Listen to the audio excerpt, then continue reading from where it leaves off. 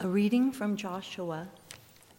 Joshua gathered all the tribes of Israel to Shechem and summoned the elders, the heads, the judges, and the officials of Israel, and they presented themselves before God.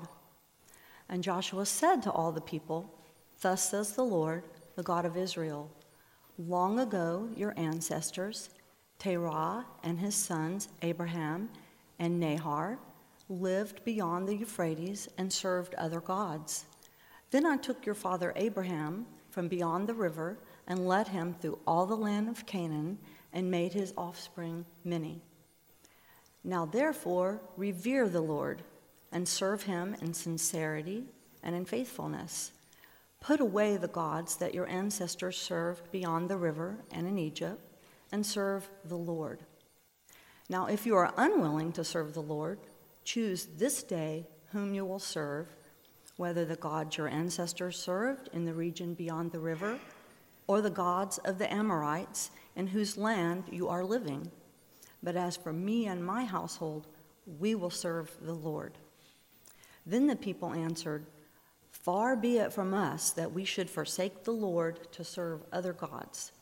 For it is the Lord our God who brought us and our ancestors up from the land of Egypt, out of the house of slavery, and who did those great signs in our sight. He protected us along the way that we went and among all the peoples through whom we passed. And the Lord drove out before us all the peoples, the Amorites who lived in the land. Therefore we also will serve the Lord, for he is our God." But Joshua said to the people, "You cannot serve the Lord, for he is a holy God. He is a jealous God. He will not forgive your transgressions or your sins. If you forsake the Lord and serve foreign gods, then he will turn and do you harm and consume you after having done you good." And the people said to Joshua, "No, we will serve the Lord." Then Joshua said to the people, "You are witnesses against yourselves that you have chosen the Lord to serve him." And they said, "We are witnesses." He said, "Then put away the foreign gods that are among you and incline your hearts to the Lord, the God of Israel." The people said to Joshua, "The Lord our God we will serve, and him we will obey." So Joshua made a covenant with the people that day and made statutes and ordinances for them at Shechem. The word of the Lord. Thanks be to God.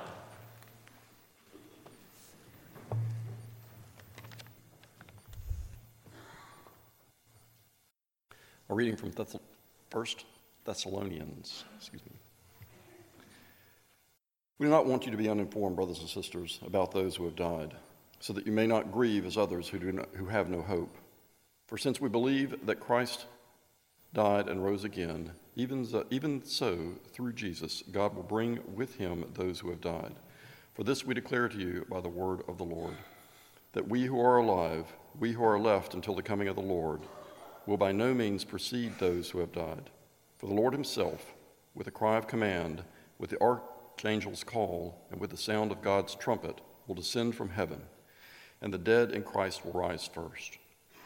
Then we who are alive, we who are left, will be caught up in the clouds together with them to meet the Lord in the air, and so we will all be with the Lord forever.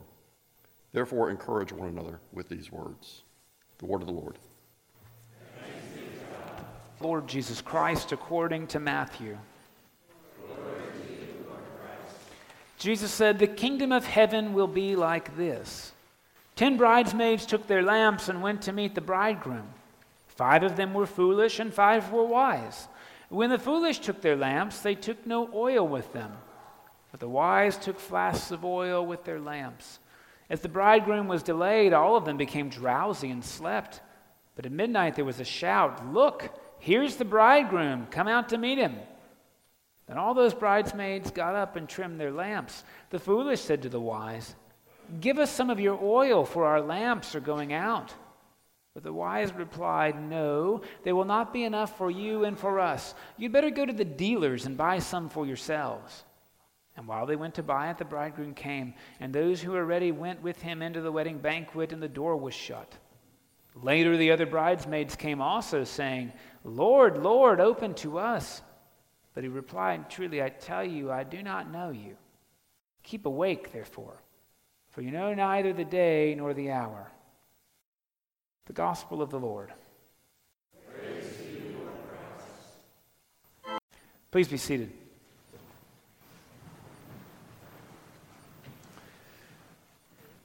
So in this story, we've got 10 bridesmaids, sometimes called 10 virgins, who are waiting for a wedding reception, and they got lamps.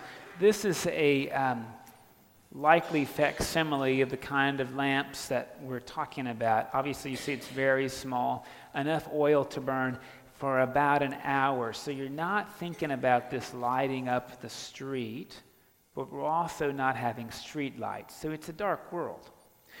The way this is supposed to go, according to the custom, is that weddings, which can last upwards of 7 days in this time and place in the world, sort of start out with a parade where the group, the bride and the groom and the attendants, etc., I'm pretty sure there were attendants back then, right?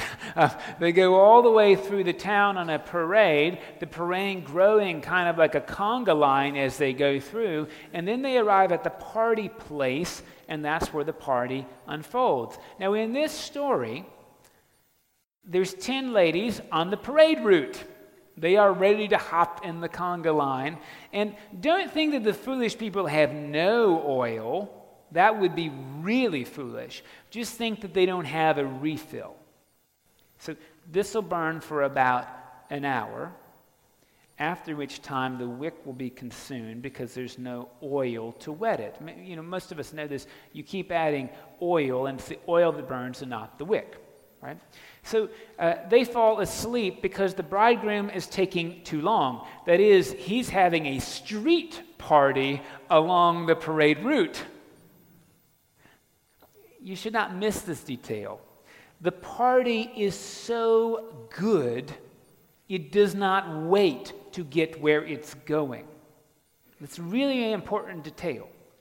Now, the ladies fall asleep and they wake up, and shucks, there's just not enough oil to light this thing again. And the other folks don't want to share because, well, they don't know if they'll have enough for themselves. So off you go, and of course we get it while they're gone. The bridegroom comes, they miss the parade. So make sure you got enough oil or you're left out. There are many ways, I suppose, we could read this story. Some of them probably sinister.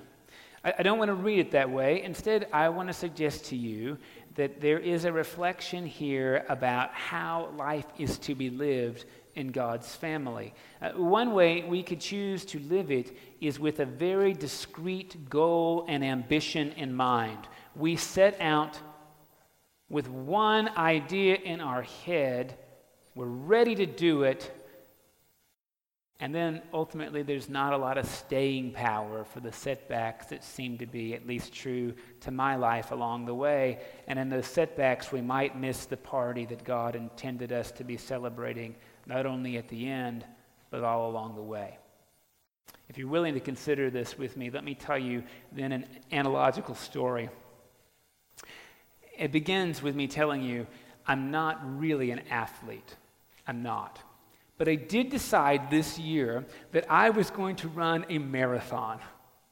I decided it in December, and I was confident that I was going to run the marathon in March. Now, why I did this, I don't know. I think I decided that I was only getting older, and I had better do it now or else forget it. So sure enough, I had just enough oil in my lamp to run that March marathon.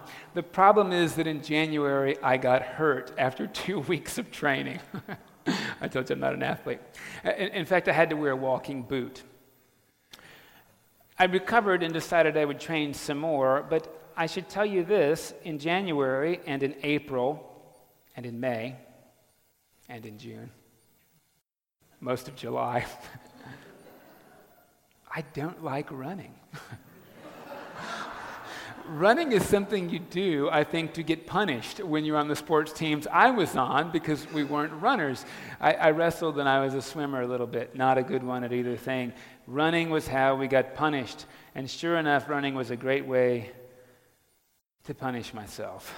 So I did all of the right training things. I ran 3 times a week, a 3 to 5 mile run, and then an 8 mile run later in the week, and then the long run. And I do have to tell you, I found some excitement in the short and the long runs. The short one because I could run it faster. I could time myself, and I made progress toward my goal. The long run was great because I ran longer. I made progress toward my goal. I hated the medium run because I was neither faster nor had I made any progress. The point of the medium run was not to be fast. It wasn't to go farther. It was to log the mileage. Least favorite day of the week. There is no iPod that will sufficiently cover up the agony of doing something that you hate.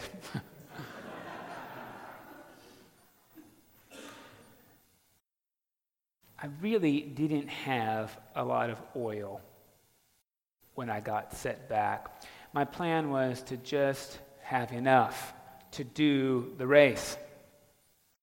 I didn't just get hurt once, I got hurt a bunch of times. Then around about July, my wife said this rather snide comments to me.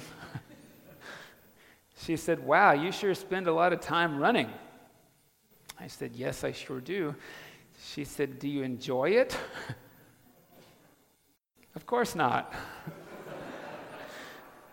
She said, "Mike, that's like your only hobby. You pretty much should enjoy your hobby. Why don't you try enjoying running?" Now, this was a foreign way of thinking. Because the point of running, don't you see, was to run a marathon, not to enjoy running.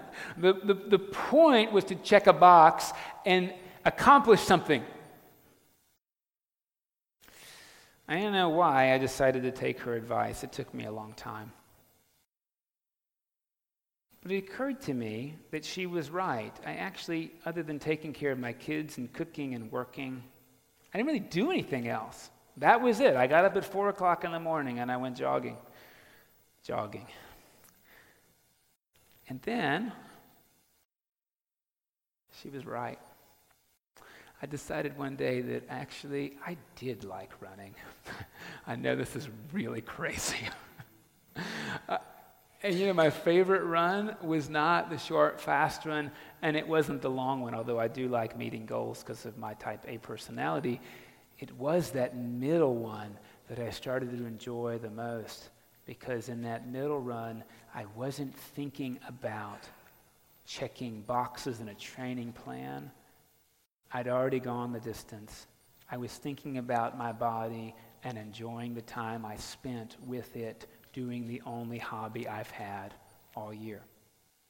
I wonder if this isn't what Jesus is talking about today. Whatever your hobby is, maybe your hobby is Christianity.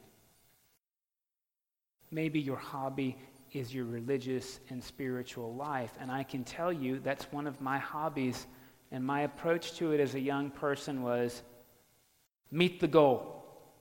And the only goal I had was get to the party at the end. Put a different way, don't go to hell. That was all that the spiritual life and the Christian life was about for me. And of course, the way you do that is by living unenjoyably the whole time you're alive. Of course, I hated being Christian, but I had the goal in mind at the end, just like I hated running, but had the goal in mind at the end. And obviously, running is a much less important hobby for me than my faith hobby. Wonder if Jesus isn't asking us to reevaluate the way we're doing the race.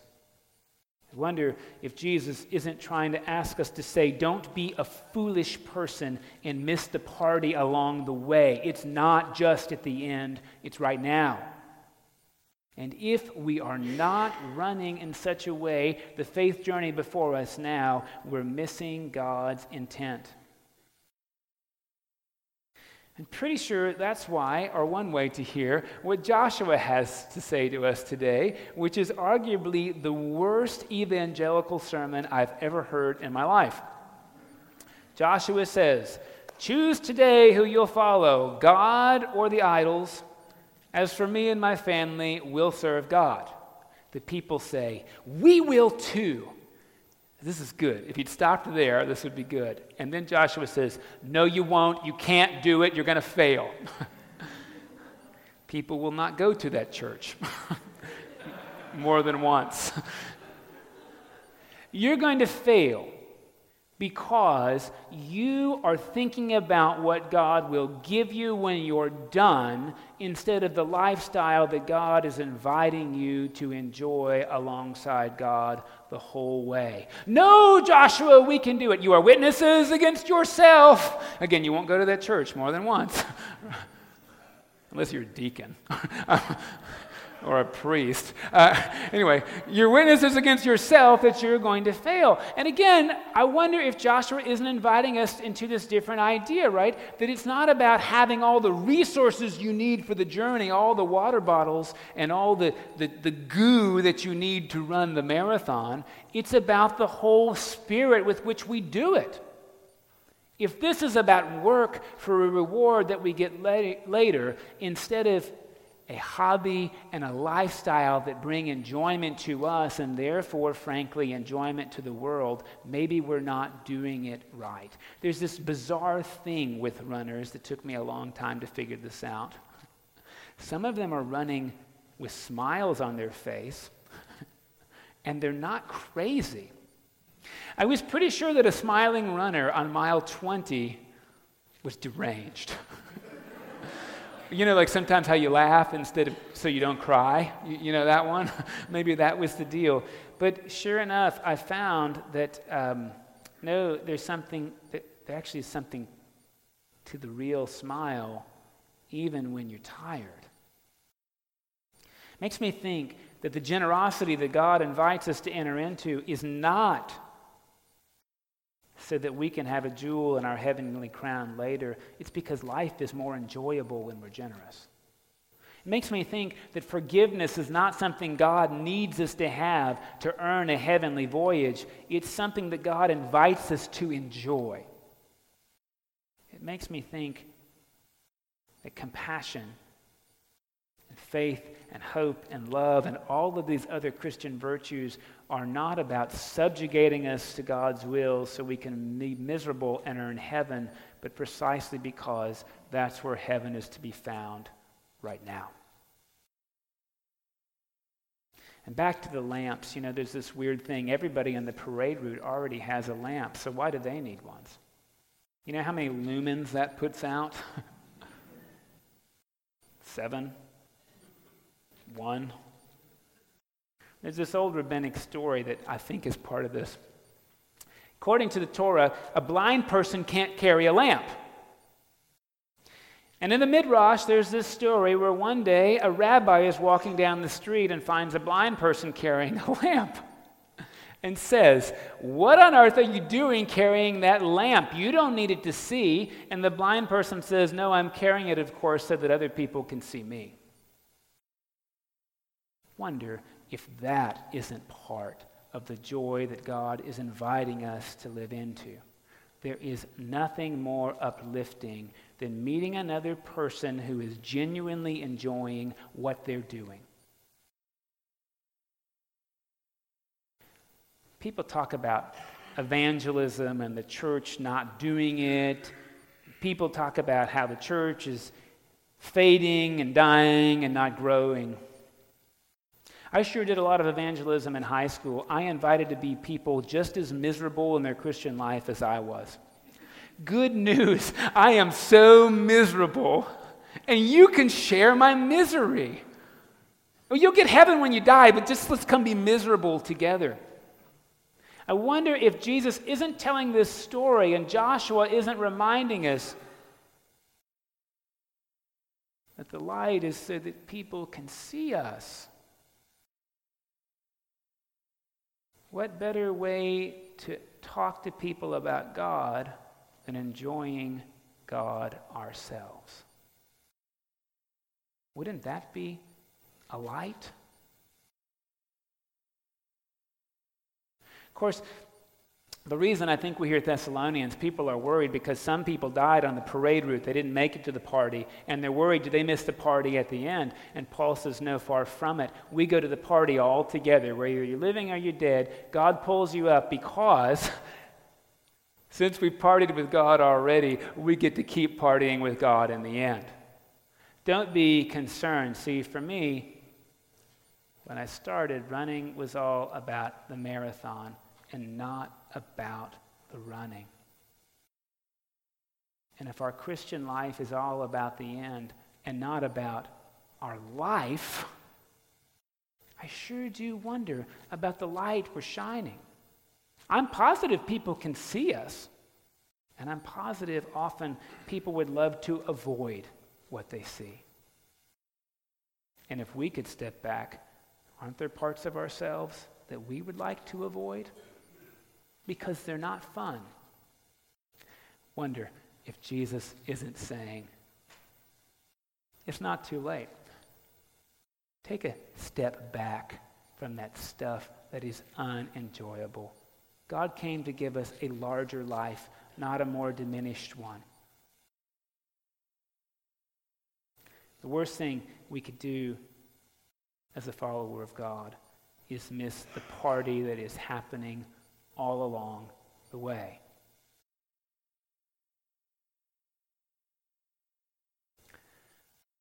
So I guess in the words of Bill and Ted, party on.